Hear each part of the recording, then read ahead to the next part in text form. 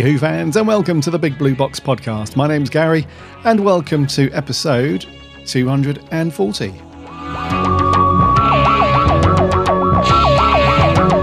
One day I shall come back.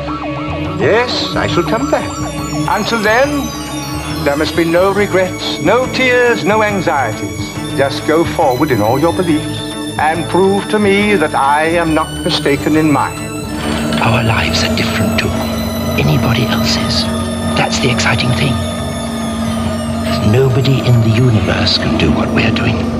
I've reversed the polarity of the neutron flow, so the TARDIS should be free of the force field now. You may be a doctor, but I'm the doctor.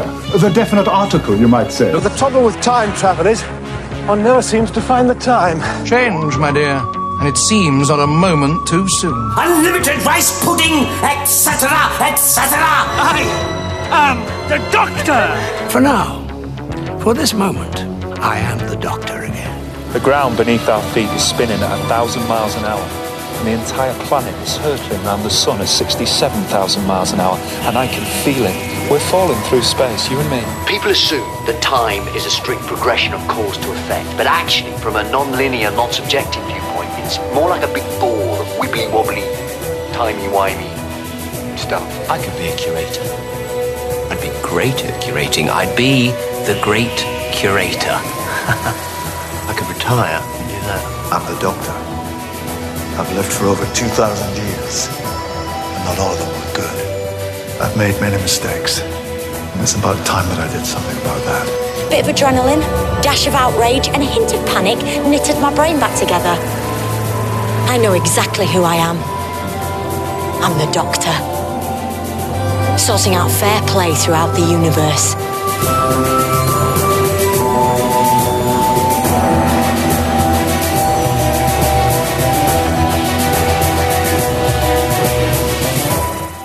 Howdy do Who fans. I hope you've all had a cracking good few weeks and that you've all managed to do something Doctor Who related. You may notice that it's just little old me this week.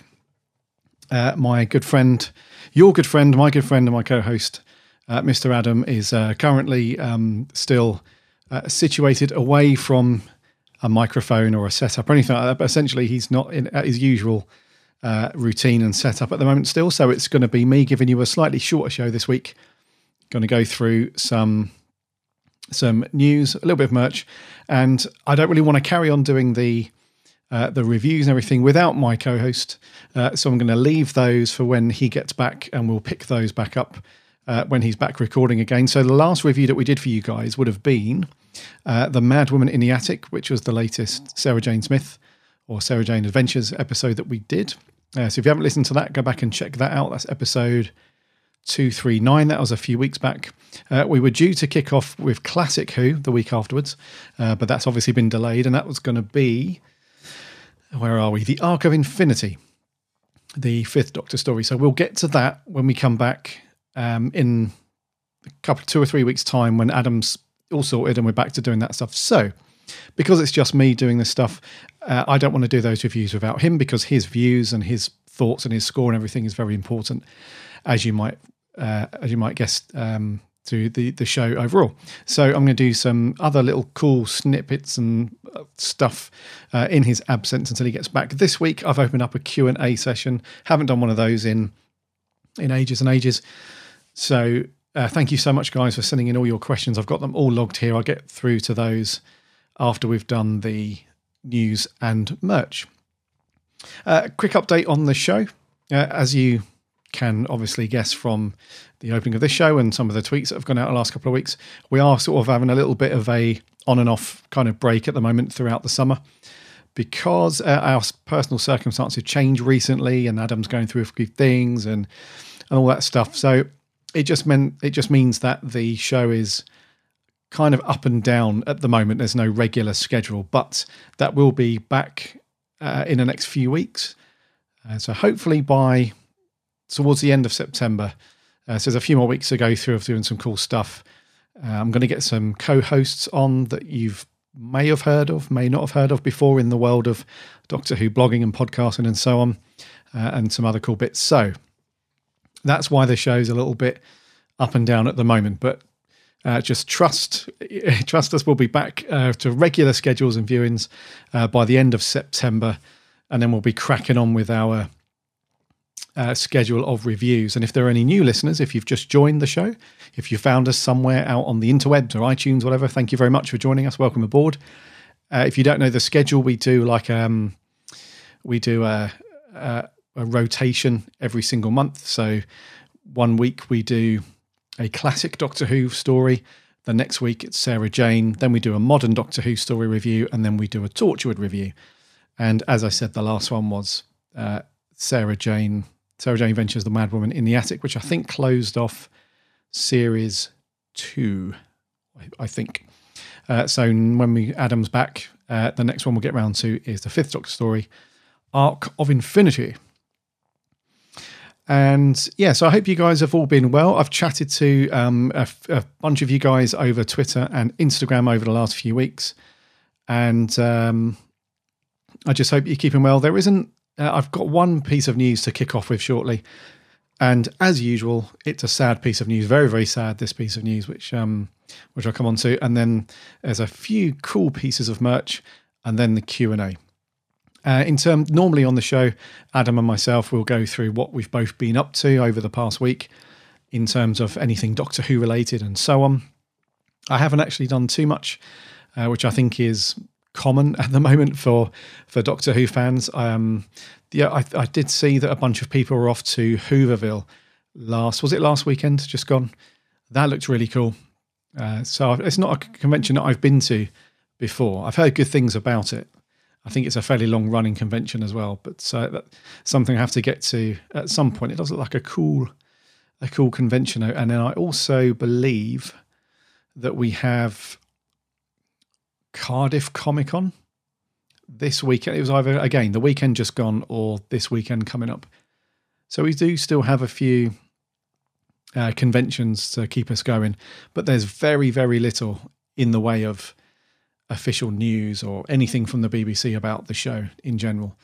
So yeah, it's very, very quiet. I've not really been up to anything. The only thing I have done Doctor Who related is I was a guest on another podcast. So there's a really, really good podcast out there that's been going for years as well. It's called the Who's He podcast, and it's hosted and run by our good friend Phil Cannon, who also jumped on and revitalized the Doctor Who podcast that was on a huge break for years, and I think he co-hosts that once a month, I think. So anyway, I got the chance to jump on his show, and he invited me on to talk about our favourite companions, and I chose Donna Noble. So that show is coming out, I believe, this weekend. I think it's coming out this Sunday. So we'll stick a couple of links to that on Twitter and so on at the weekend when that comes out. But that was a really good chat with Phil. He's such a nice guy, Phil, and knows his Doctor Who and all that. And we had a really good time talking all things Donna Noble. So that's really cool. So I managed to do something Doctor Who related, which is not all bad. I've got a little bit of an update on the saga with the season 10 box set. Listeners who have been listening to the show more than a couple of months, I suppose, will know that I had a bit of a hoo-ha with the old season 10 Blu-ray box set that I'd ordered. Essentially, what happened was I pre-ordered the box set as you do, and what happened was I moved house in between me placing the pre-order and me moving house. What I did, I ordered it from zoom.co.uk, and I went on to Zoom and I changed my account details and updated my address and all that stuff. But it turns out that, and this might be a good tip for anyone that is moving or changing address or whatever, with Zoom, what you have to do is each individual order, you have to go in and update your details for that particular order for that to be changed as well. You can go into your overall account and change all your details, but I think it's something to do with the registered, whatever credit or debit card you paid with, it has to be registered to that address. So my card was obviously at my old address at the time, something to do with the order, blah, blah, blah. Anyway, the order went out and I thought it was lost forever. I sent my in-laws round to the old house, the new owners, but they didn't see anything of it. So I just assumed it was lost. Those guys were just having a nice cup of tea, enjoying my season 10 Blu-ray. But it turns out that's not the case. So I got an email from Zoom beginning of last week, and they said, we've had a package arrive back at the warehouse. The courier has been unable to deliver it. So would you like us to redispatch it, or would you like a refund? So I thought, yes, the situation has been like the universe has listened. It's like it could sense my downtrodden, downbeat demeanor about not owning the season 10 Blu-ray, and the universe has served up a resolution and everything's lovely. But that didn't happen, unfortunately. So I emailed Zoom back and said, this is amazing news, because I assumed it was lost, or it went, because it went to my old address, even though they said that it wasn't there, blah, blah, blah. So I said, please dispatch it to my new address. Everything's hunky-dory. Goody gumdrops. I got an email from them a few days later saying, unfortunately, this item is no longer in the warehouse and we don't know where it is. So our only option is to give you a refund. Sad face once more. So the season 10 box set was eluding me. I basically resigned myself to the fact that I'm going to have to buy it again for a more expensive price, because I think the £35 or the £39 that it was out, the price for pre-order, there's no way that you'll be able to pick that up now. So I looked on Fleabay, I looked on loads of different stores, and the cheapest I could find it was, I think it was about £90, £95, which I thought was a bit steep, but I thought, well, I've pre-ordered the other seasons. I've got the Sixth Doctor season box set pre-ordered, and another one, which I'll come on to in the merch section. So I've got another 2 ordered, so I can't leave this one not there on the shelf. There'll be just a very sad, empty gap on the shelf. So I couldn't have that. So I thought, well, I'm just going to have to suck it up and pay the extra beans for it. Anyway, doing a little bit more Googling around and searching, and I found our good old friends over at Phantom Events. So you might have heard myself and Adam over the years pop along to their little events, those tiny little conventions they do over in Chiswick in London. What they must have done is purchased a load of box sets and then asked some of the people at these conventions to sign them, and then they can sell them on as signed pieces. So that's what I did. I found they did 3 different versions. I think they did one signed by Katie Manning, another one signed by 4 cast members and something else. So I managed to pick up the box set signed by Katie Manning for £75. And that's, to be honest with you, a pretty good deal, because not only is it the cheapest price that I could find, but it's also signed. So every cloud and all that. So I'm eagerly awaiting the delivery of that. I can't wait to sit through and mainly watch a load of the special features and so on. So hopefully the Series 10 saga debacle, whatever, will be resolved fairly soon, and I can sit down with a cuppa and a slice of cake and enjoy that. So that's been me over the last few weeks. Like I said, not doing too much. So I think we should land the old TARDIS and do a wee bit of news.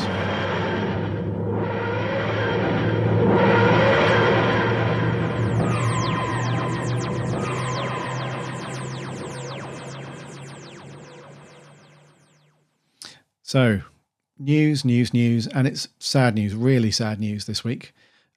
Over the course of doing this podcast, Adam and I are always just none too happy to kick off the news segment with sad news, and this one's a bit of a bummer because of this person's impact on Doctor Who for a long, long time.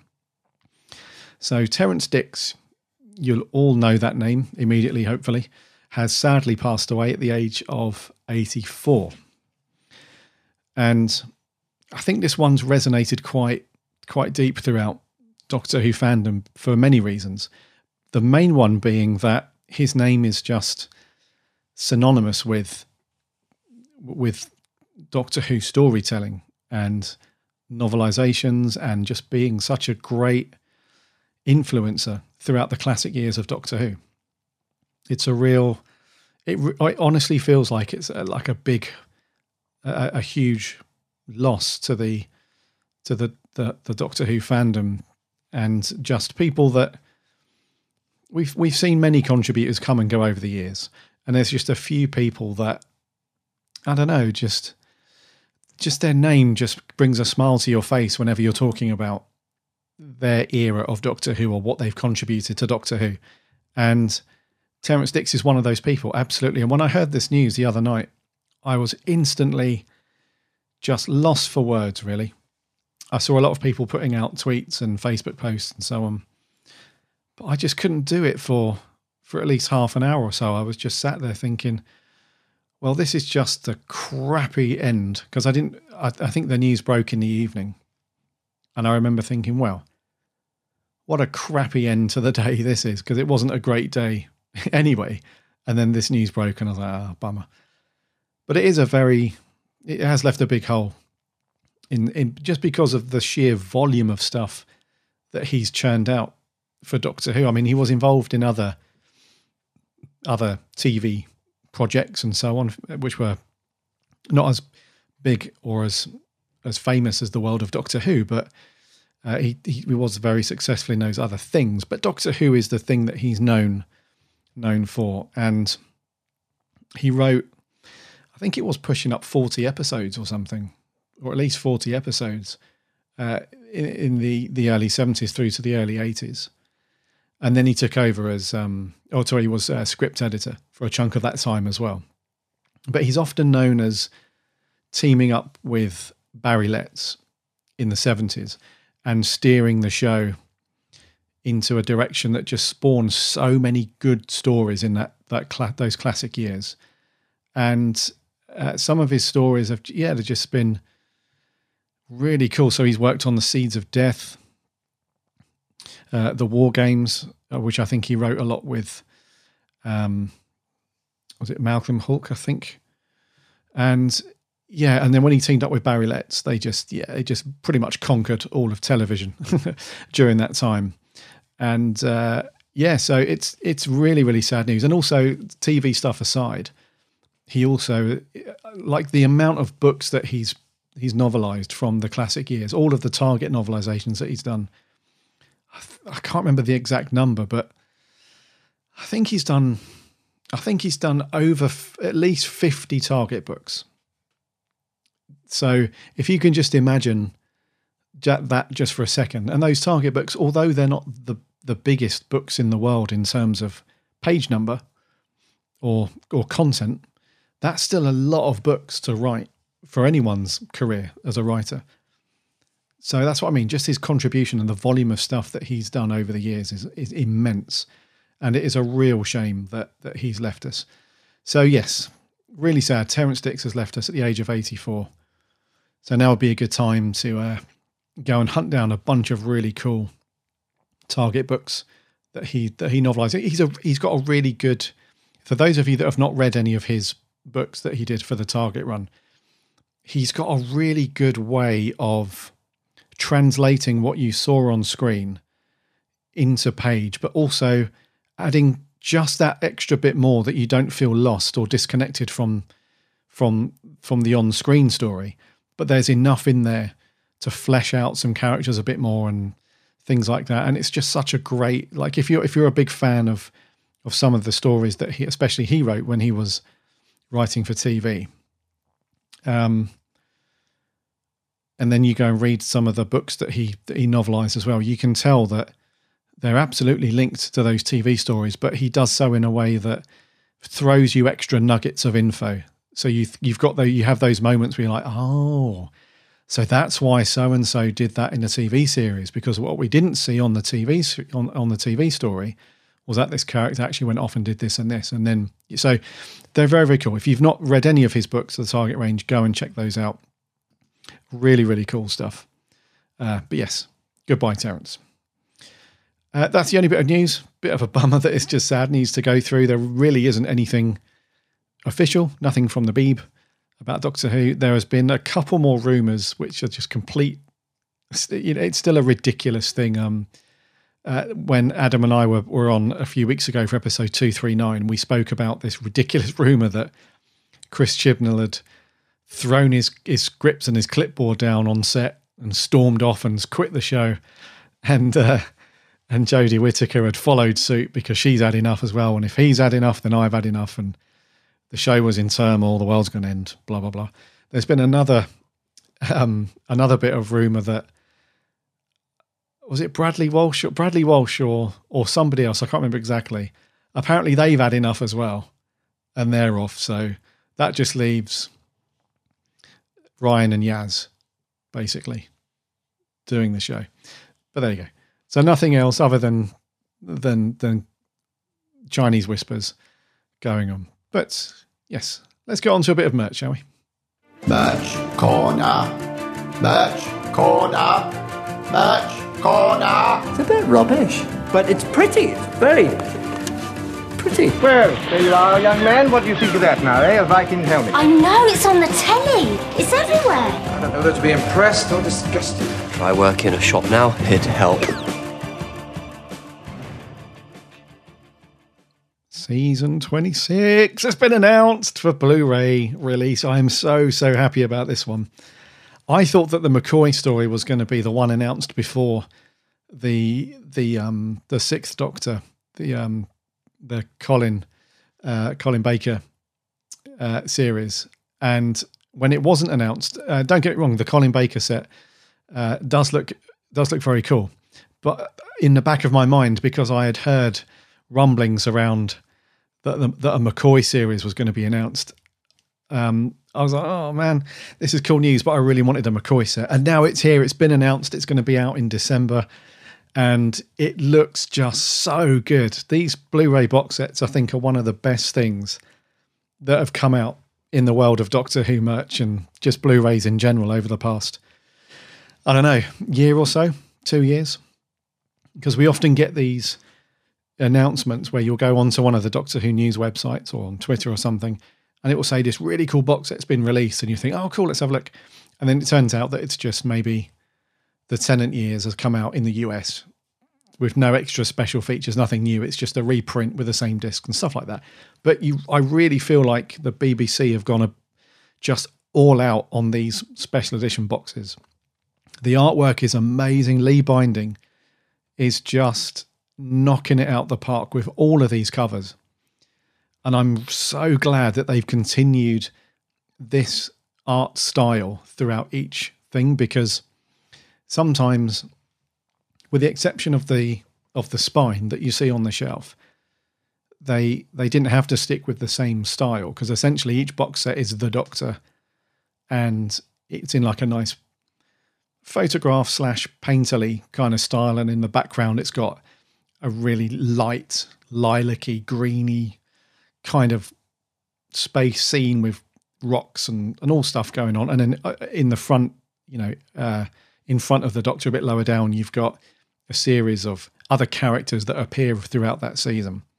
And they're all consistent, but Lee Binding has just absolutely nailed every cover. They just look so good, and this is no exception. So released on Monday, the 23rd of December.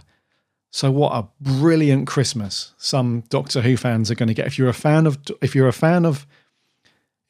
classic Who, and especially the McCoy era, then this is obviously for you.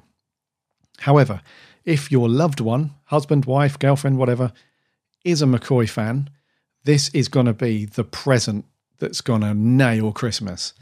It's so good. So it follows on from the previous, the format from the previous sets and blah, blah, blah. It's got the booklet, it's got all the discs and everything, but it's the special features that really make a difference to these sets, because some of the stories are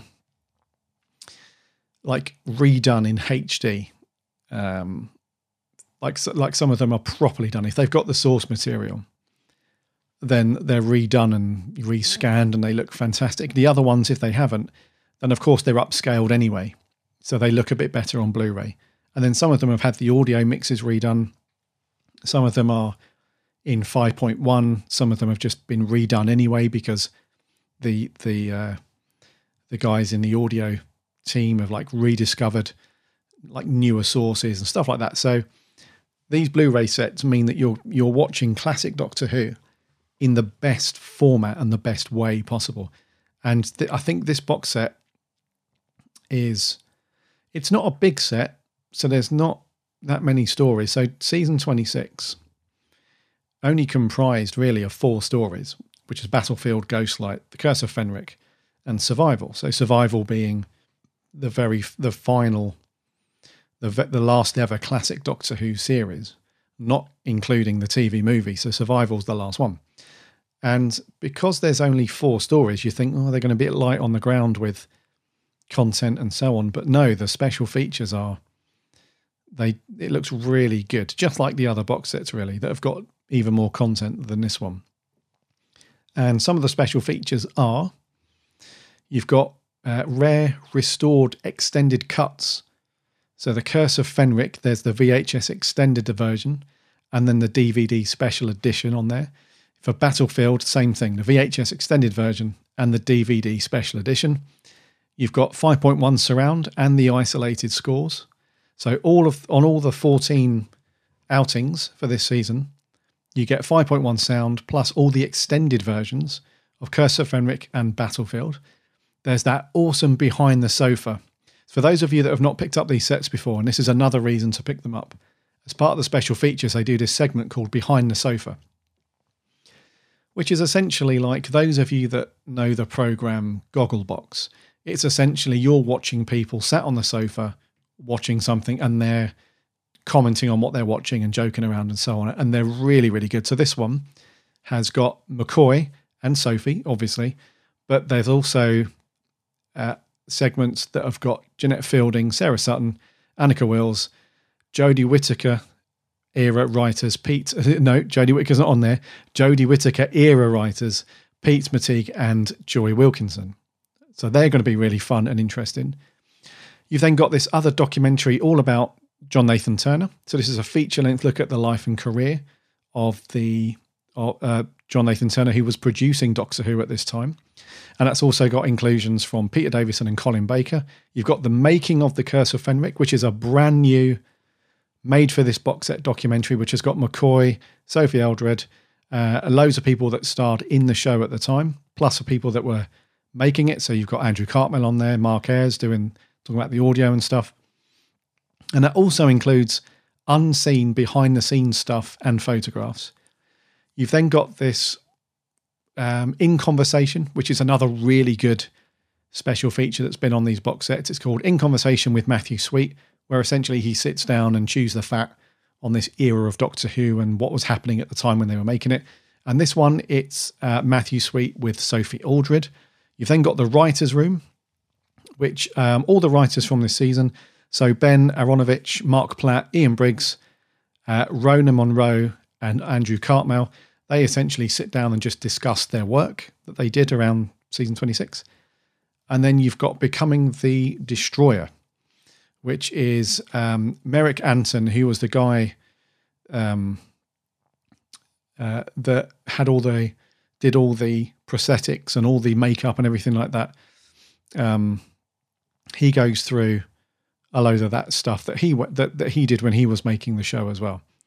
So as you can see, it's got a load of really cool stuff bundled in with it. So I can't wait for this. I think those that have listened to the show, you know that I'm a huge McCoy fan now. It's one of my favourite Doctors, and I think this is going to be an awesome set. So you can pre-order this now from Amazon and probably some other places, zoom.co.uk.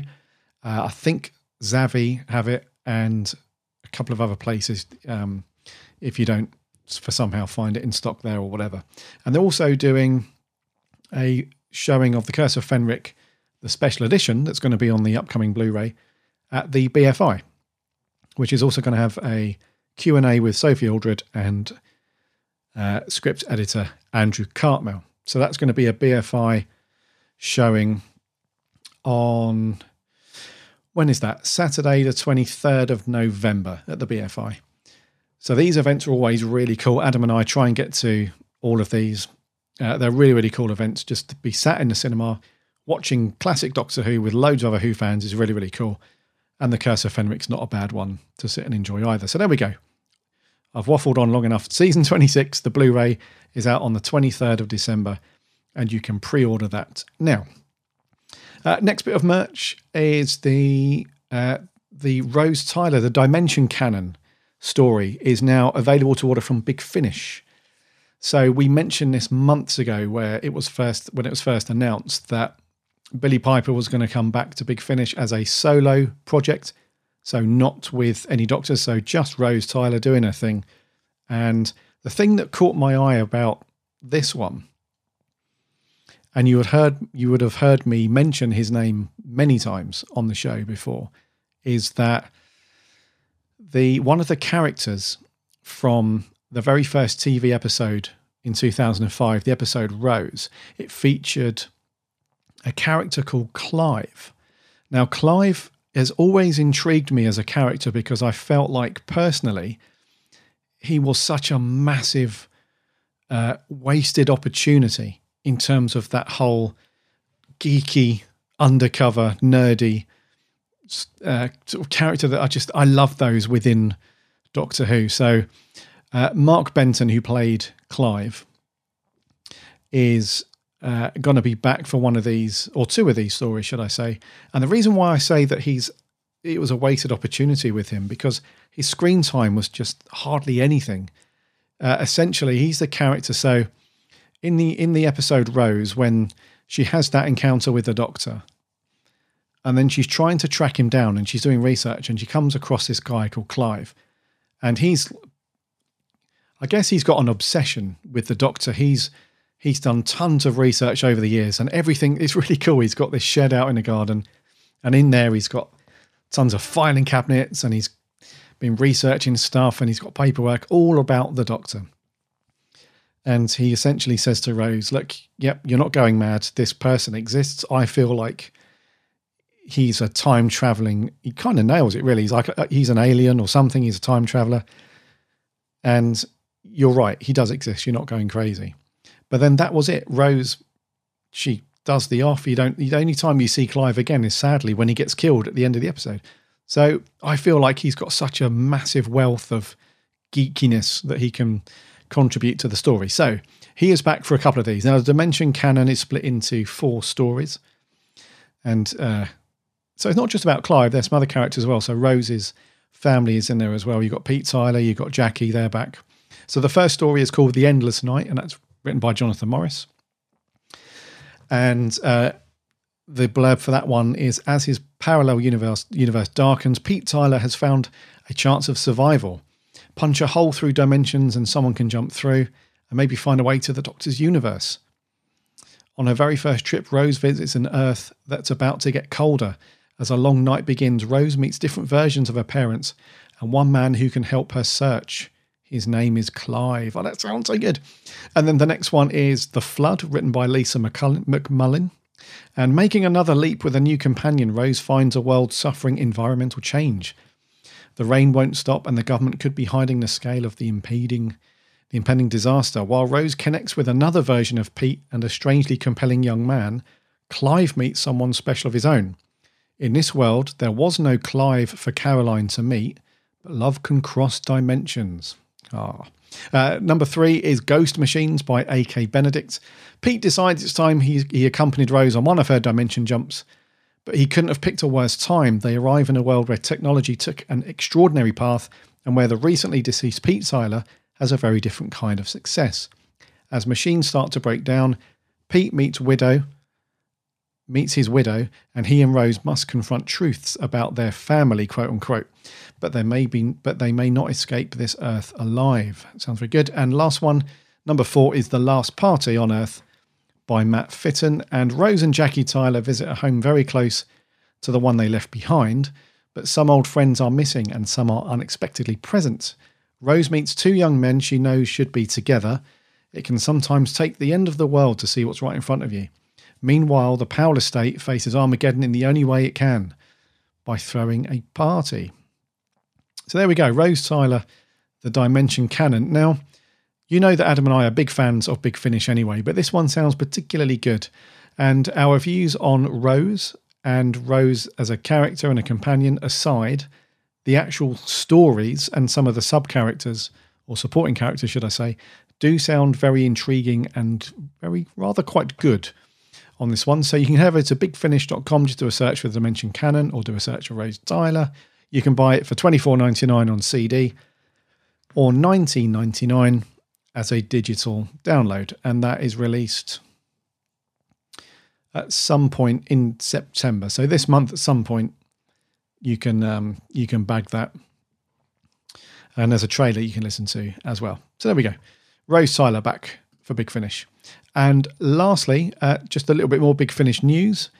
The Sixth Doctor and Perry will be returning next year for a brand new set of audio adventures. So yes, the Sixth Doctor and Perry are teaming back up, and they're going to release a new, again, Big Finish commonly favour this 4-story to their sets, and this is no exception. So the first one's the Headless Ones.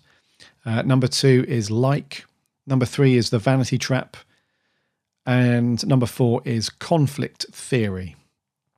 So these sound very, very cool, and they've been recording these now, as Big Finish do. They normally record a bunch of stuff quite a bit in advance. So there we go. The box set itself, is called Volume 1, The Sixth Doctor and Perry, Volume 1, and it's called The Rani Elite, split into those 4 stories. So that's very cool. If you're a fan of the Sixth Doctor and Perry, they'll be back for Big Finish next year. We'll have more details on that stuff closer to the launch for that.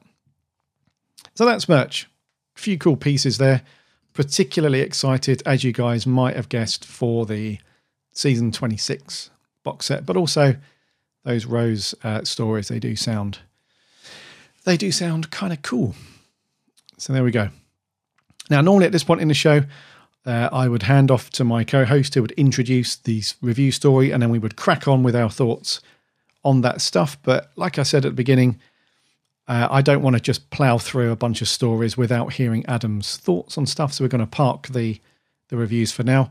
This week, I've opened up a bit of a Q&A for you guys, seeing as other than meeting you fine peeps at conventions or events and so on, you haven't sent us in any questions in a while. We haven't done this for a while. So let's crack on with the Q&A. I should have got a sound bite ready, shouldn't I?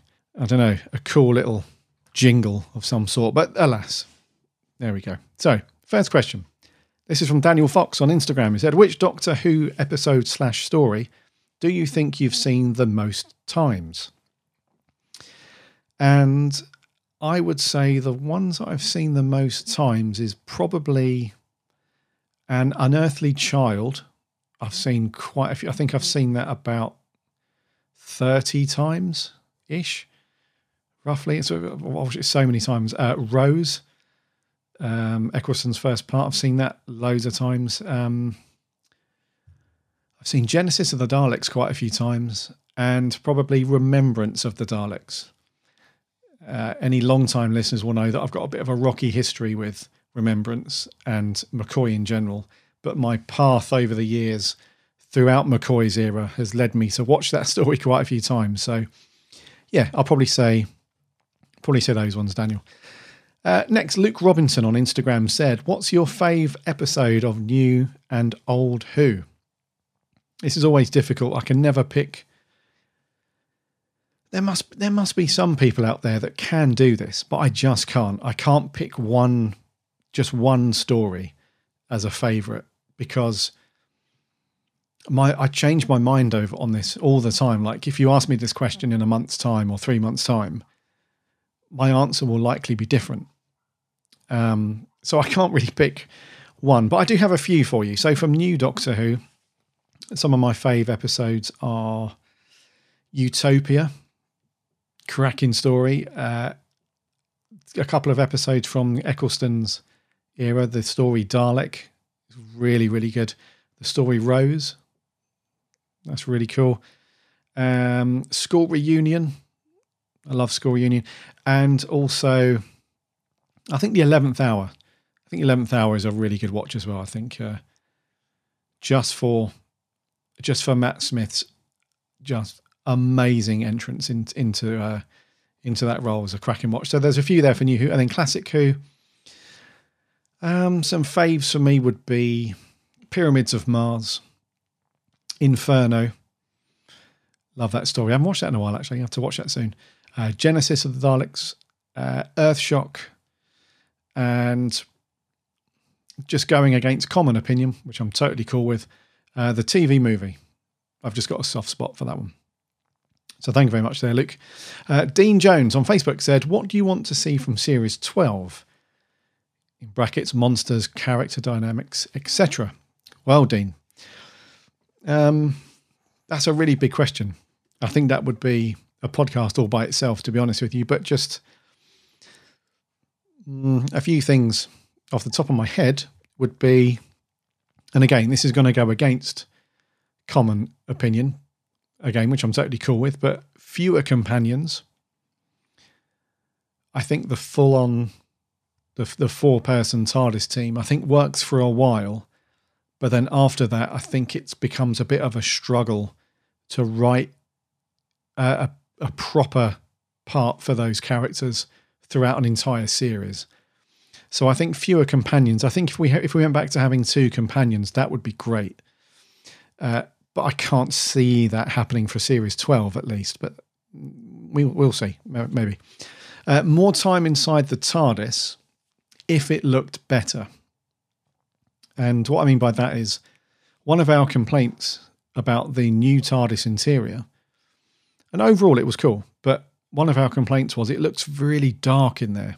Like if you think about especially classic Doctor Who and those TARDIS interiors, they were really light and stuff. And I know that the overall side of things starts to change as we get into from McGann's story. So the TV movie, that TARDIS was had some really nice mood lighting and stuff. It was quite dark, and then they continued that theme. So when we jumped into Eccleston's era, had that orangey, dark feel to it with like a bit of blue lighting in there as well. And it's been kind of dark. I mean, I think Matt Smith's TARDIS was actually quite bright at one point. It was a really bright orange and it was really light in there and it felt really cool. But then with Jodie's era, they went back to having it really dark and mysterious and stuff. So if they brightened it up a bit, turned the light on, it would be cool. But also just to spend more time in the TARDIS. I think this series especially, Series 11, I think it was the least amount of time we've spent in a series inside the TARDIS. It'd be nice to go back in there.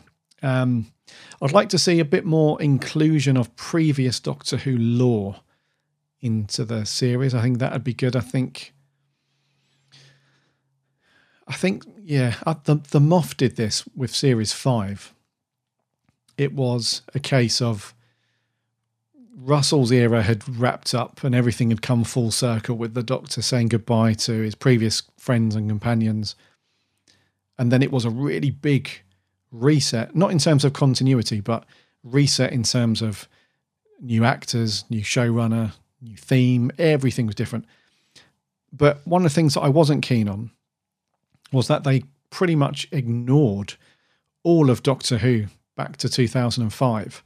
There was hardly any mentions of previous stories, previous all that stuff. They inserted it in there for a bit of fan service now and then, but I just want them to be connected a little bit more.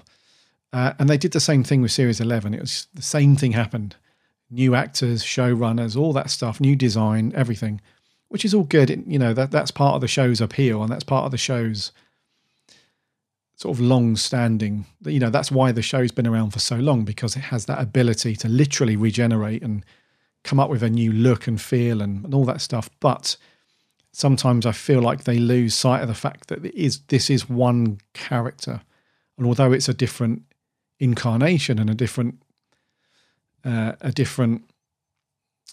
performance of that character, it is still the same character that's been on a very long journey and so on. And I feel like sometimes we need to incorporate that just a little bit more, and also just to have some better characters for me, because I think some of the stories from Series 11 and the characters that are in there are just instantly forgettable to me. There's a couple of standouts, but it's only because, like Tim Shaw, but that's only because they slotted him into the finale. So he's in it more than once anyway. But some of the other characters, I mean, some of the historical characters, of course, you're not going to forget them, like Rosa Parks and so on. But a lot of the other characters, like so I was having a conversation with somebody at work the other day. They're not a massive Doctor Who fan, but they had watched Series 11. And they said to me, what was that story with the Trump wannabe? That, you know, they modelled him on Trump. And I literally sat there and thought, I don't know who you're talking about. What story is this? And I said, the guy in the suit, and the American, he was bolshy, and they kind of modelled him on a little bit like Trump. And I was like, no, I've got no idea. And then they looked up on their phone, and it was the spider one, Arachnids in the UK. Was it Arachnids in something? Do you see what I mean? I can't even remember the thing. But yeah, so somebody had to look it up and tell me, re-explain the synopsis of the episode, plus the character name, plus the episode title. So that happened a few times throughout Series 11 where things are just instantly forgettable. There isn't that staying power because the characters are not strong enough. They're not written strong enough, in my opinion, anyway. If you think back to some previous series of Doctor Who, like Sally from, is it Sally Nightingale or something like that from Blink? I always remember that character. The cast members in the Family of Blood, always remember those. Clive from Rose. A lot of characters that have been written previously have got staying power. I don't have to look up on Wikipedia their characters and what they were doing and their names and so on. But with Series 11, I find that a lot. So it'd be really cool to have some better writing essentially around the characters. But anyway, hope that answers some of that for you, Dean. Next up, Harry Walker from Facebook. I'm currently rewatching Series 6 and don't think it's all that bad. I was wondering which episode is your favourite from this series. Series 6. That was the one that they split in half, I think, if memory serves, which was weird.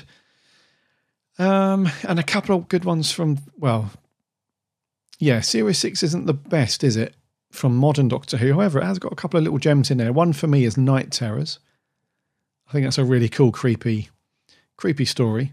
And the other one, which it doesn't really get reviewed that highly, but I kind of like it still, is The Doctor's Wife, that Neil Gaiman story, where the TARDIS is embodied by, what's the actress's name? I can't remember her name, but that I really, really like that story. And while it wasn't perfect, while there were some bits in there that could have been done better. And I just think the whole concept of having the TARDIS come to life was just amazing. And for me, it was a pretty good story. So yeah, Series 6, not the best, mate, but there are a couple of good ones in there for me. Alex Kingdom on Twitter. Thoughts on Series 11 looking back? Best and worst guest you have met at conventions? So Series 11, just very briefly for me, Alex, just felt very up and down for me. Like we went from 1 week being just really good with episodes like Demons of the Punjab, and then it would go to the next week we would just dive bomb into just very mediocre storytelling and not great character writing. And I think it was definitely an interesting intro into Jodie's era, and I honestly think that Series 12 is going to be the thing that really makes, or I don't want to be too dramatic, but I think Series 12 is going to be the thing that makes or breaks this, modern run of Doctor Who. So I think in Series 12 they've really got to stop that inconsistency, because I think one of the things that previous series of Doctor Who have done very well, to a degree, not counting Capaldi's second series, but other than that, Tennant's character was always pretty consistent for the most part. Matt Smith's character was pretty consistent. Same with Chris Eccleston, he was really consistent. I felt like Jodie and some of the other characters were a bit up and down, as well as the overall storytelling as well. However, the series looked fantastic. So all of the new cinematic cameras and lenses and all that stuff that they got in for that, I think it's the best looking Doctor Who. And then for conventions, the best and the worst guest. I think the best guest that I've met at conventions is probably Sylvester McCoy, just because he's completely potty, balmy all the time. He's just always, he's knocking on a bit now, but he always seems to be laughing and joking. We went to, I think it was London Film and Comic Con, not last year, the year before. And we went into this talk that he was doing. And it wasn't anything specific. It was just a talk on his era of Classic Who and so on. But instead of just sitting on the stage and having the panelists just ask questions, he was legging around the whole room. He was walking in between people, sitting next to people. It was like he ate a bucket of Skittles before that talk. And he was just awesome. He was really good. And I think I've met him about 5 or 6 times now.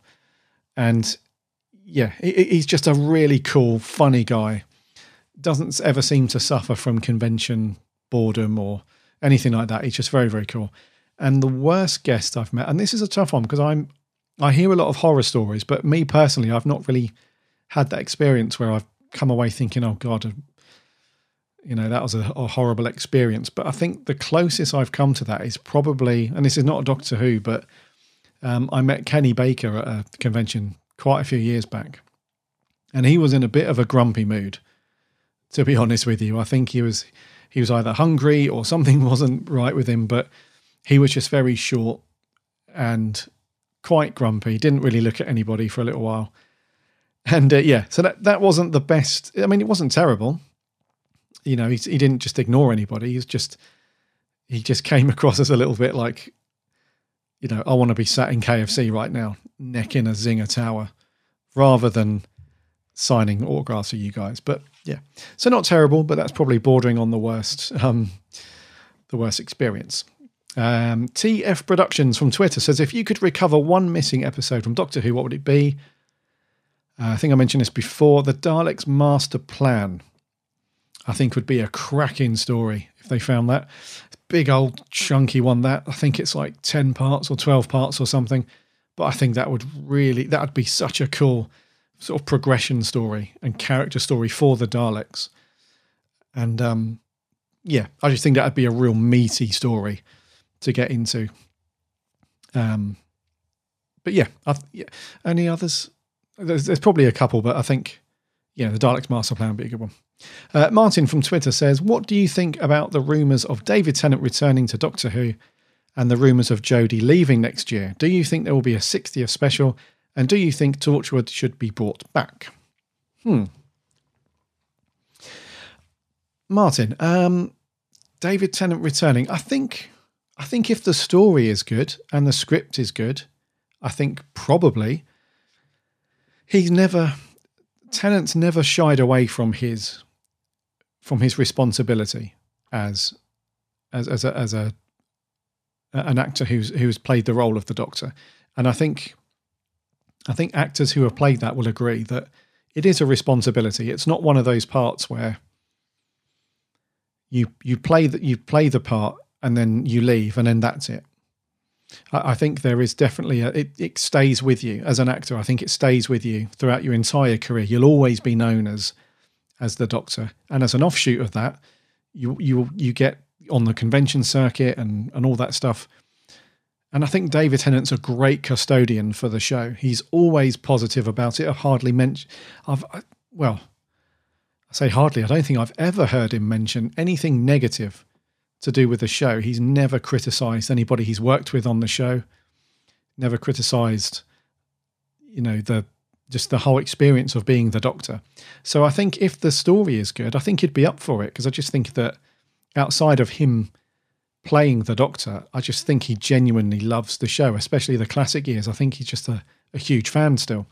So I think if the script's good and the story's good enough, and it comes across that it brings a decent impact and a celebration for 60 years, then I think he would.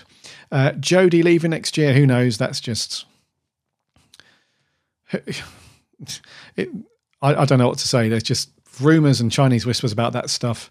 Nobody actually knows other than Jodie and probably Chris and a couple of other people at the BBC. I don't know whether their long-term plan, when Doctor Who was going through the change and Moffat was on the way out and Chibbers jumped on board, and he obviously wants to put his stamp on it and have everything new, just like the Moff did. I have no idea what the contracts were when that was all being set up. So is Jodie on a rolling year by year or series by series contract? I don't know. Or did she sign on for at least 3 series? Who knows? But it's probably not. I probably wouldn't dwell on that stuff too much. If she goes, she goes. If not, then we'll see her for series 13, whenever that might be after series 12. But I really don't know on that one, Martin. Who knows? And possibly Torchwood coming back. So I don't think Torchwood is going to come back. Should it be brought back? I think yes. I think Torchwood has still got a decent bunch of stories in there that should be told outside of Big Finish. I still think that it's got a decent TV run left in it, at least a series. So should it be brought back? I think yes, it should. Will it be brought back? I don't think so. I think the last time that John Barrowman tried to bring it back, I think he went all out and really just went to town on setting up meetings with the execs at the BBC, talking to everybody that he could, rallying up support and really trying to sell it into the BBC that, look, Torchwood has still got legs. Let's bring it back. I think after all that, it's still, he was still met with, you might think so, John, but, unfortunately, no. So I think it's going to run on Big Finish for quite a few years still, but on TV, yeah. I don't think so, Martin. I think Torchwood is gone for TV. I could be wrong, but, I just feel like the TV run is done, unfortunately. I think if John has tried everything he could, and let's face it, out of all of the people involved with Torchwood, not counting Russell T Davies, because he's already said that he's not going to do anything Doctor Who related, outside of him, John Barrowman's your best bet. If you were going to send anyone in to try and sell it and get it back on, he's your guy. And if he can't do it, then, yeah, I don't think it's going to happen, mate. So, yeah, I don't think we're going to see Torchwood back anytime soon. RJ, over on Twitter, says, if you could have a multi-Doctor story with 13 and 2 other Doctors, who would you pick? That's a good question. So it has to be, right, okay, so it has to be Jodie and then 2 others. Right, so I had a thought about this the other night. And I think a cool idea would be Paul McGann and Chris Eccleston, because I feel like they're like 2 bookends, aren't they? Now, I mean no disrespect in this whatsoever, but if you take the War Doctor out of the equation just for a second, the McGann and Eccleston are like the 2 bookends, aren't they? So McGann sees out because he's always lumped in with the classic era. So he's like the last Doctor. And like I said, War Doctor out of the equation for a second. McGann's always grouped in with the classic years as the very last story. And then Eccleston is obviously the first Doctor in the new modern Doctor Who. So I think having those 2 Doctors together, just on their own, even if by some crazy miracle, there's like a spin-off, like a one-off spin-off thing where it's McGann and Eccleston, I think that on its own would be amazing. But to pick like a multi-Doctor, like, so is that what you mean? I think that's what you mean, RJ, is like over the years when we've had things like the 50th special, is it the Day of the Doctor? And then previous in classic years, like the 5 Doctors and stuff. So yeah, I think if we in Jodie's era, if she could be joined by 2 Doctors, it would be McGann and Eccleston, because I just think they would have so much good banter together and so much, because they're so different and from 2 different eras. I think bringing those 2 together would be amazing. So yeah, McGann and Eccleston, I think that'd be a really good special to jump into. The Who Society from Twitter said, what's your guilty pleasure Doctor Who story? off the top of my head, I'm going to say Partners in Crime is a good guilty pleasure for me because it's one that always has me and my wife in stitches laughing. I think that story is, while it's not the best story in terms of, Doctor Who, big, adventurous, magical story. It doesn't jump off the shelf as like a modern classic or anything like that. I just think it's got a really good, obviously due to Catherine Tate and stuff, but both her and David Tennant are just so good in that one. And the way that we spend the first half of the episode with those two apart and the near misses and, and then they come together in that hilarious scene. I don't know, and the little adipose, my wife's always like, oh, they're so cute and stuff. And then we're always laughing at the interactions between Donna and stuff. So as a guilty pleasure, that one for me, Partners in Crime. Joe Bowers on Twitter says, which classic enemies would you like to see return to the show? And if you could bring back one classic companion, who would it be and why? I would like to see the Sea Devils back, Joe. I think they're a really cool, really good classic monster. I think that the Sea Devils is a really good story, and Pertwee's. I think it would be great to see another Doctor tackle those guys, because I think Pertwee did an amazing job with that. But I just think a bit of modern treatment and seeing Jodie or whoever in the future tackle them would be really good. And then classic companions. For me, based on the trailer that we've seen for season 26, I want Ace to come back. And that's something I forgot to mention, actually, when I was going through the merch section and I was fanboying over season 26. The BBC put this awesome trailer out. If you've not watched it, go and look it up on YouTube. It's so good. So the first half of the trailer is essentially modern day Ace. And she's kind of taken a little bit of a Sarah Jane Smith vibe where she's kind of doing her own thing in the world. And it looks so good. It's like a modern take on it. Like some of the other trailers that they've released for these classic Who box sets have been fairly run-of-the-mill. Or they've gone down a comedic route, like the Colin Baker series. That was him just dicking around in the courtroom and some of the other characters and stuff. So while that trailer was really good, it felt like it was done on an iPhone and fairly small budget and done in 2 hours. Whereas this one, it's got like this big aerial shot of London and the lighting's amazing. It's got Ace in this really high-end office somewhere and she's looking out across London and it all looks really just beautiful and cinematic, and she's narrating over the top. But she's doing it as Ace. It's like she played Ace yesterday. And then the Doctor turns up because, she's saying that it was amazing, but then he left.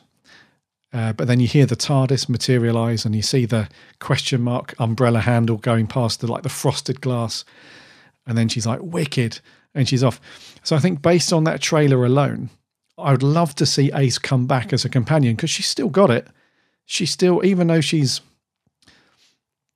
and I would never say this to her face, but even though she's knocking on a little bit now, she still looks great for her age. And she's still got that energetic feel about her and her face, like in the trailer when the TARDIS materializes and she turns around and that smile that just beams from her face. She's still got it, I reckon. So I reckon Ace would be great to come back and throw down with the Doctor. So yeah, that would be Ace for me, Joe. Moving on, Seb Ling from Twitter says, if you had to take one episode from series 11, but it's the series 10 TARDIS team instead of 13 Yaz, Graham and Ryan, which episode would it be and why? Crikey, that's a good question. One episode from series 11. Okay, so pick one episode from the recent series, but replace the TARDIS team with series 10. Right. I'm going to say, bloody hell, Seb, this is, you've stumped me with this one for a minute. So series, okay, so let's break this down. So, first of all, the TARDIS team. from series 11. From series 10, sorry. Crikey. I can't even get this question right. So, the TARDIS team from series 10 would be, so the Doctor, Pearl, it's Pearl Mackie and Matt Lucas. So what story would they slot into? I think they could slot into a few of those, really. One episode that I would say would be the Saranga Conundrum. Purely because that episode is so bloody boring. In a nutshell. I just feel like that episode could really do with a bit of Matt Lucas in there. Just to spice that stuff up a little bit. And yeah, I just found the Saranga Conundrum. I was really bored. Like halfway into it, I just thought, when is this story going to come to an end? And like most of the stories from Series 11, it had some good little tidbits in there. But yeah, nothing crazy. But I just think that would be a really good Capaldi story. And to have a little bit of, I think Pearl Mackie as well, she could bring up some of the emotional stuff that Ryan and Yaz, it was offloaded to them. And then Matt Lucas could take over from Graham as the comedic stuff. But I think having Matt Lucas kind of waxing about the Pating as well would be quite funny. So yeah, I'm going to go with the Saranga Conundrum. That's a really good question, Seb. But yeah, the Saranga Conundrum. Thank you very much. Dan Peters over on Twitter says, what's your favourite Doctor Who audio story you've listened to? This is an easy one for me, Dan. It's not the best audio story that I've listened to, but it's the first one that I ever listened to, and it still just hits me with nostalgia and great. The audio production is fantastic, and it's a really old one. It's a McGann story, The Chimes of Midnight, and it's a really good, creepy.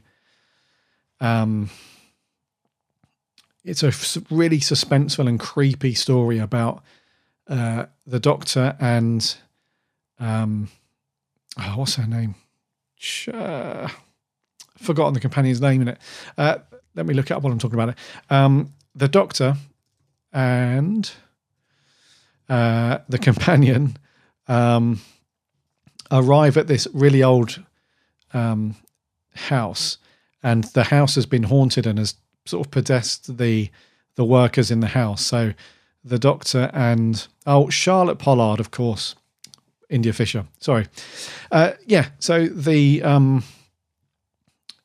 Doctor, it's basically set around Christmas time, Christmas Eve night, and the Doctor and Charlotte land in the lower basement level of this big stately house where all the servants are. And something is controlling time and controlling all the servants and so on. And essentially time is counting down and down and down to the point where the Doctor and Charlotte might be killed with inside the house or erased from time. And so it's about the Doctor trying to figure out what's going on because for a large part of the story, they feel like it's the people themselves that are, because there's a number of murders that happen. And it's clear that as the story goes on, that it's not these people that are committing it, but the house itself. And is possessing these people and putting them like on a constant loop on every time we get to midnight, time resets and everything goes back to normal. And it sounds weird, but it's a really, really good, excellent story. Very creepy, very suspenseful. Paul McGann is brilliant in it. India Fisher's really good. And the production value is really good, even though it's an old story now. It came out in, crikey, it came out in, I don't even know. It's an old one. It's quite an old story. 2002 it came out, so it's donkey's years old. Oh, donkeys, it's old, but it's a really good one. So that's my one. And the other one, which I think is a classic for a lot of people like this one, is Spare Parts, the Fifth Doctor Peter Davison story. Really, really good sort of Cyberman prequel story. Very, very cool. And again, the production value is really high, and that's quite an old one. But yeah, so The Chimes of Midnight and Spare Parts, Dan. Sammy Satine from Down Under on Twitter says, which is your favourite Doctor Who quote and why? Doctor Who quotes. Let me think. I'm going to have a brain freeze now because you put me on a spot. I can't remember. So the obvious one is the Hartnell speech at the end of his era. So one day I shall come back. Yes. So that was the obvious one. That's an amazing speech. And I can't say that all the way through because I end up choking up. And yeah, so that's amazing. I think the other one is a really cool. I think it's the Family of Blood two-parter of the Tennant era. The young lad, the character, forgotten the character's name, but he does the whole, he's like fire and ice. He's like the night and the storm in the heart of the sun. That whole speech, that's pretty cool. And that's, that's a really good one. But there is one that I can't, there is a really cool, so another really good one for me. I think it's up there. One of my favourites is Matt Smith saying that we're all stories in the end. So that's a really nice little. So when he says we're all stories in the end, just make it a good one. It's like the madman who stole a magic box, and I only borrowed it. I was always going to take it back as well. So that whole speech there, that it's not really a speech, but that's a really nice a cool thing. So the whole, we're all just stories in the end. So just make it a good one. That's really lovely. But yeah, so those three, I would say, Sammy, thank you very much. Luke Malloy on Facebook says, if you had to choose one companion to be sucked through the crack in time so that they never existed at all, who would it be? Crikey, Luke. One companion to be sucked through the crack in time so that they never existed at all. Wowzers. It's gone dark all of a sudden. We've gone darker. I don't think I'm going to pick one, Luke, to be honest with you, dude. I think that's a bit of a... Yeah, I don't think I can... I mean, there are certain companions that I don't think are as good as other companions due to either a combination of the actor themselves and or their performance as their companion. But I wouldn't say that I'd like any of them to be sucked through the crack in time so that they never existed. I wouldn't. Unless I'm reading that wrong. One companion to be sucked through. No, so that they never existed. No, I can't pick one, dude. I don't think I'd want any of them to be gone at all. I think they all have their lendings to each story to a degree, and some of them more than others. But yeah. Maybe what's your answer to that then, Luke? Send over a tweet or something, or Facebook. Let us know what you think on that one. But yeah, I don't want to pick one because they're all, I don't think any of them deserve to be wiped from time and existence. Matt Searson on Facebook says, after watching Series 11 when it was put out, I wasn't happy with it. After starting to watch it again last week, I really enjoyed it. It's definitely grown on me. Have you rewatched it recently? Have any of your opinions changed? If not, will you rewatch it before Series 12 starts? So that's really cool, Matt. I'm glad that you've had a chance to go and rewatch it and it's kind of grown on you and stuff. So that's very cool. To answer your question, no, I have not rewatched it since it went out on TV for two reasons. One is I didn't pick up the box set for it, so I don't actually own it, so I can't watch it anyway. And number two is I just have no, at this moment in time anyway, I just have no interest. I just have no interest in watching them again. And I think somebody else asked a previous question to this earlier on, which was something like looking back on Series 11 and all that stuff. I think just for me, and my opinion is that I just wasn't overly taken with Series 11. And I'm not bashing anything in particular here. This is not an attack on the Chibbers or Jodie or anything like that. I just think as a whole, as a series, it's just not something that, like, there are certain things within television that I will always go back and rewatch all the time. So pretty much the bulk of Doctor Who, not every single series or season or Doctor, but for the most part, I go back and watch plenty of Doctor Who all the time. And then there's a bunch of other stuff that I rewatch all the time as well. So things like Red Dwarf and The X-Files, Batman, the animated series. There are certain things that I'll never tire of. and rewatch all the time. Wurzel Gummidge, loads of things actually that I can't think of at the top of my head. But Series 11 is just not something that I've ever since it went out on TV. I've never once thought I really want to watch Series 11 again. And like I said, this is not an attack or anything. I don't want to get into a whole, why don't you like Series 11 and,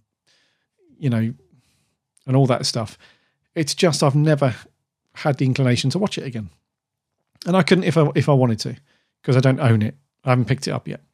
However, I do want to rewatch it before Series 12 goes out. So when we get the announcement for when Series 12 is starting, I'll then pick up the box set and I'll give them a rewatch so that everything in terms of their character, all of the little nuances of their characters and all that stuff is all fresh in my mind going to Series 12. So yeah, to answer your question, no, I haven't rewatched it. My opinion hasn't changed, but I will rewatch it before season 12 goes out. What's next? There's a few more. So Chloe Anderson on Facebook says, in your opinion, from new Doctor Who, what has been the saddest moment? Saddest moment. So there's been two for me. The first one is the ending to the Matt Smith story, Vincent and the Doctor. That always has me bawling like a baby. Actually, not bawling. It always chokes me up and I get teary watching that because it's such a beautiful story anyway. And the ending is so heartbreaking because they realise that after all the good that they tried to do for Vincent, he ended up taking his life anyway.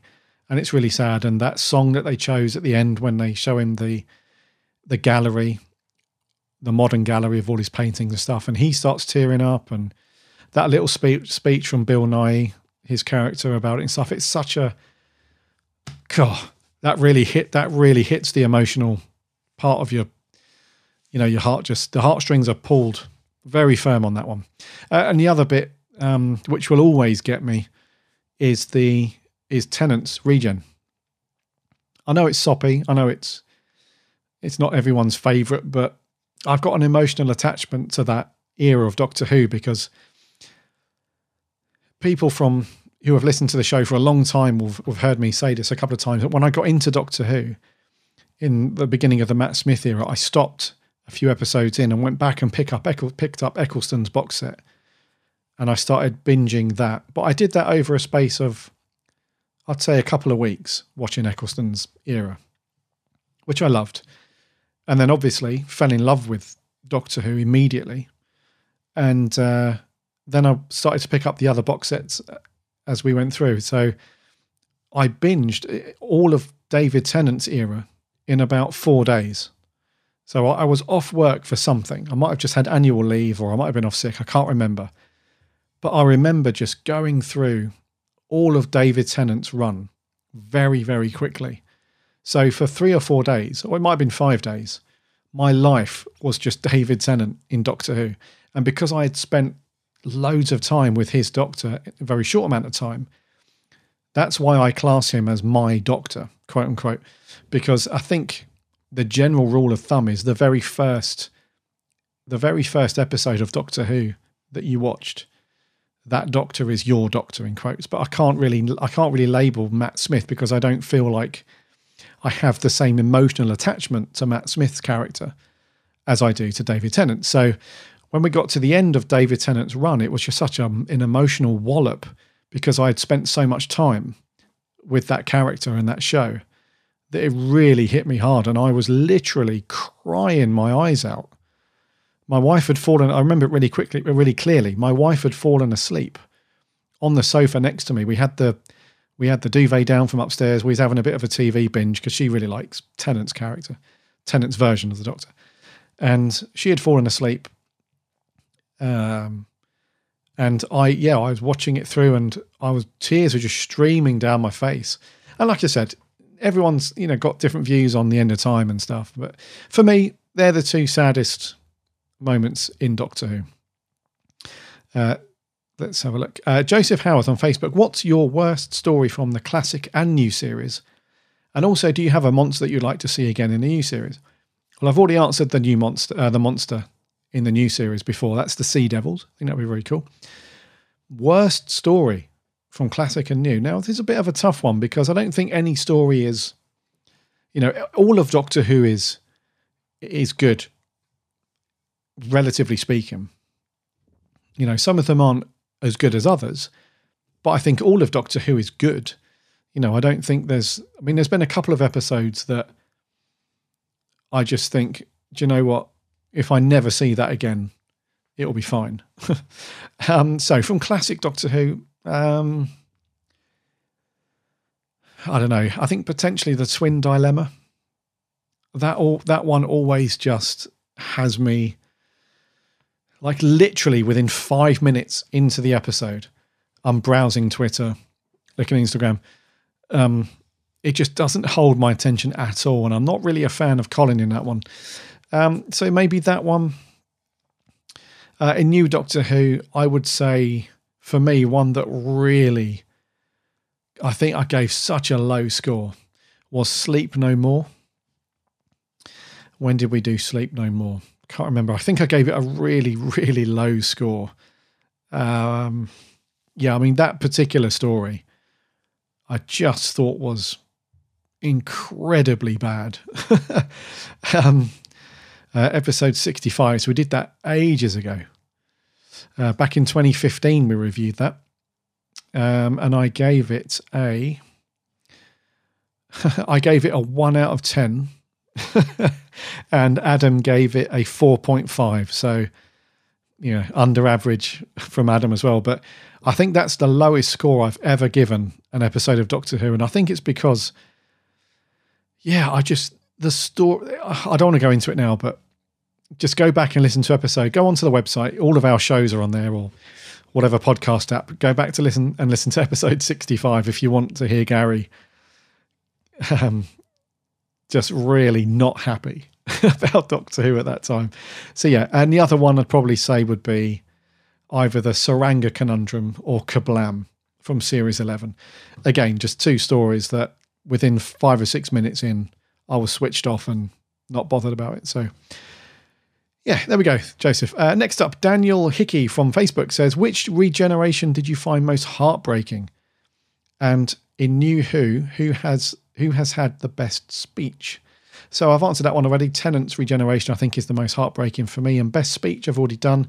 Although I do want to include Capaldi's speech in the Zygon two-parter, when he's got everybody in the war room in the Black Archive. And so I think that particular speech, now that comes to mind, is fantastic. I love that speech when Capaldi delivers that. And then the ones that I mentioned previously. Aidan, I think AidXNH on Instagram says, fave piece of Who merch that you own. I've sold off a lot of my merch over the last year. So I've kept like just a few key things. So I think probably from that stuff, it'd be the Siege Mode TARDIS from Rubbertoe Props.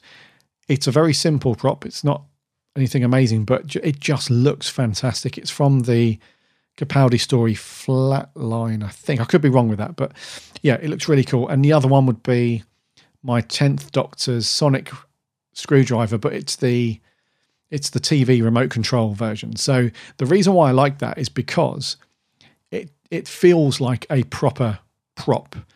The other Sonics that you can buy are like plasticky for obvious reasons. They're toys, but this one just feels more like the components are more quality and stuff like that. So 10th Donna, the 10th Doctor Sonic remote, and the Siege Mode TARDIS. MTR from Twitter says, having seen Dad's Army's missing episodes recently remade, how would you feel if they did the same thing with some of the missing First Doctor stories and David Bradley? I think that would be cool, but it has to be done right. And the reason I say that is because I think David Bradley is really good playing William Hartnell, playing the Doctor. I think he's great as the First Doctor. I think he's got a lot of the mannerisms down, and he nails the vibe of Hartnell in some scenes. So I think he can be very good as the First Doctor. He's very good. But I just feel like the way that he's been written in a couple of. So what was it? The Christmas special with Capaldi. What was that one? The Christmas Story, when it was Capaldi and the First Doctor. I think the way that the First Doctor was written wasn't exactly amazing for that. It was a little bit like, I think a lot of complaints circled around him being quite sexist in that story and that kind of thing. And it just made it made it feel like the Hartnell's Doctor was there for the sake of a plot mechanism rather than like, look, this is the First Doctor. It's more like, and for obvious reasons, it was Capaldi's run at the time, but it felt like it was a Capaldi story with this kind of strange cameo from somebody playing Hartnell's Doctor, instead of it being, this is a 12th Doctor and a First Doctor story, like a proper multi-Doctor story. It felt like Hartnell's Doctor, David Bradley, was in there just as a bit of a plot device and nothing more. So I think, yes, it would be cool. I'd like to see that, but it would have to be done properly and in the right way. But if so, I think it could work. Yeah. Lewis Palmer on Twitter says, in light of the incredibly sad news of Terence Dix's passing, what are your favourite stories from Uncle Terence? Uncle Terence. Easy one for me, The Five Doctors. Such a good story. And I like a lot of the stuff that he did for the second Doctor story, The War Games. Neil Brighter Moon over on Twitter says, the Tennant era of Who is often regarded as the best era in Who. What do you think made it so special? Good question, Neil. I think it's often regarded as the best era for two reasons. First of all, it's just purely a numbers game to a degree. The Tennant era of Who is when the show had the most amount of people watching it. So for that very reason, you've got more people talking about it and conversing about it than any other era because there are more people watching it. So that's the first one. The second reason is more from a creative standpoint. I just feel like everything was there at the right place at the right time around Tennant's era. I think Chris Eccleston had done a fantastic job bringing the show back in the first place. And that was a brilliant springboard into, right, now that the show's back and we've established that Doctor Who is still very popular and people want to see it. Unfortunately, although Chris isn't here, this other guy, I think, is going to be amazing. So I think a combination of the timing was there. So David Tennant coming into that role at that time was just perfect. Not good for Eccleston, but perfect for David Tennant, because I'd love to have seen Eccleston stay on. But and then it was just the quality of the story writing. I think, Adam and I have said this so many times on the show when we're talking about the RTD era, is that Russell T Davies and the writers that he brought on board, I just think did such an amazing job of writing great characters and just really good adventures for the Doctor. I think it's just one of those things where they just got the formula down and got that right, and then you've got the great performances to go with it. Some of the companions throughout Tennant's era were really good with Rose and Donna and then you've got the whole Torchwood integration. So you've got Captain Jack in there as well, and the whole Sarah Jane offshoot. I just think that whole era has just got so much good stuff in it. So by the time the Mothball comes round and we've got Matt Smith's era, all of that stuff's gone really. So there's no more Sarah Jane adventures, no more Torchwood. So I mean, it's difficult to kind of put it into a nutshell. But I think it's just magic. I think it was just a magic time that you can't just rebottle magic, all the time. And I think the Tennant era is that. I think it's a magical time of Doctor Who where all the stuff clicked into place nicely, and all the story writing was great, and the characters were good, and some of the themes from Murray Gold were brilliant, and all these things. And then you had Doctor Who at the proms, and it was all out there, and just the marketing and all the merch and all the ranges of toys and stuff. Everything was there in place and rocking and rolling for the most part. And then I think as we've gone through the years, a lot of those things have kind of slipped away and we don't have them as much. So, yeah, I just think the Tennant era is a timing thing more than anything, but also a bit of a numbers game because that's when more people are watching it. But hope that answers your question now. Last few now. Sarah, the Running Hoovian on Instagram says, in light of recent news, your favourite Terrance Dicks story? I've just answered that one, Sarah, the 5 Doctors and the bulk of stuff that he did on the War Games. And there's also a bunch of Target novels that are really good that I can't see on my shelf right now, but I might put them on Twitter or something. A geek named something over on Instagram as well. Who is this? A geek named Aaron over on Instagram says, what is your favourite missing episode that hasn't been animated? That includes recons and audio soundtracks.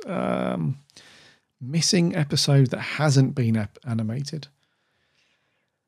I'd probably say the moon base. I think if I'm answering your question correctly, I think the moon base has got a really good bunch of stuff in there around Cybermen and stuff that would be great to see that we haven't seen yet. So yeah, the moon base and potentially the Dalek Master Plan. I think that would be, when they do finally get around to animating that stuff, it'll be awesome. But I think for now, they're probably my fave missing ones that I'd love to see animated at some point, which I'm sure they'll do.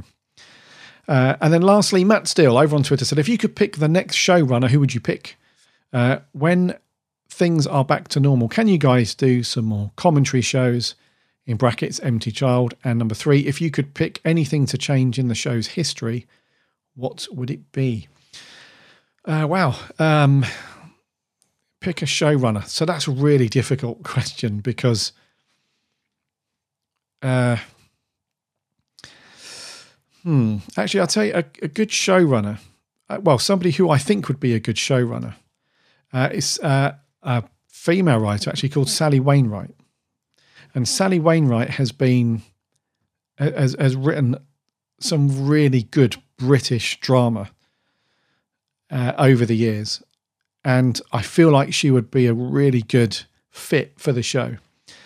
So she's worked on a bunch of stuff. She's been writing since the early 90s. And she's done like her time in like the early sort of soapy kind of days. Like she's done some Emmerdale, some Corrie, some Bad Girls, that sort of thing, like typical week by week soap stuff. But then she also did some really cool stuff. So she did the Canterbury Tales. She's done The Amazing Mrs. Pritchard. She's done Bonkers. What else did she do? Happy Valley, which is a really successful drama that won tons of awards. She's done the recently well-received Gentleman Jack. What else has she done? A little while ago. Yeah. So I think she's got a ton of experience with writing good quality characters. Like I mentioned about the RTD and the Tennant era, why it was so good because the characters were so strong. She's got buckets of writing experience where it comes to characters and just really good drama. So I think Sally Wainwright would be awesome. I think if she came on board and also brought in a ton of good writers as well, that would be a really cool showrunner.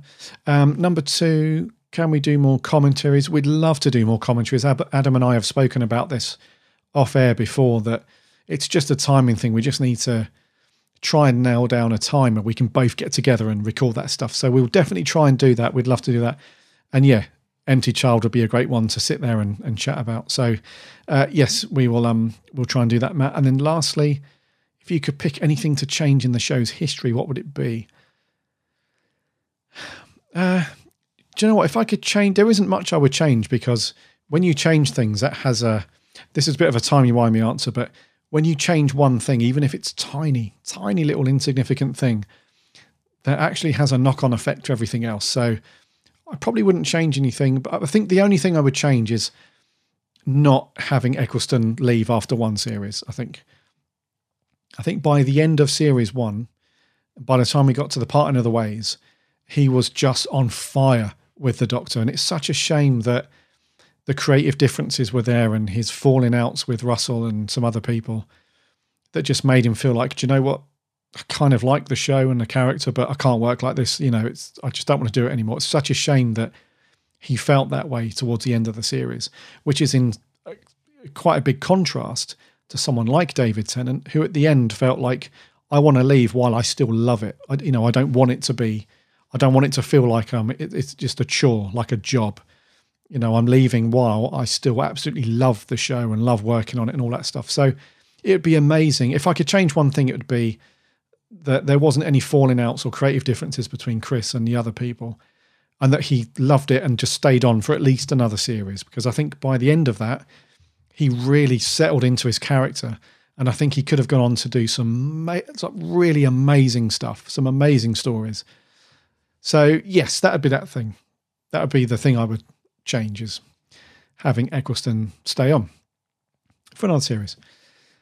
So that wraps it up for Q&A. Thank you so much, guys, for sending in all of your cues and stuff. I hope I've answered them satisfactorily, and if not, we'll do another Q&A later on in the year when Adam's back, or actually we'll do another one sort of early next year when potentially Series 12's been and gone, and Doctor Who might be in a different state, and there's lots more relevant questions and stuff. So, but it's been really cool, really fun for me to go through and dig these answers out of my head, which I'm quite proud of, because normally when people ask me questions about Doctor Who, I have an immediate brain freeze. But no, it's been very cool. So thank you so much for taking the time to send in your questions and whatnot. And I think we'll wrap there for 240.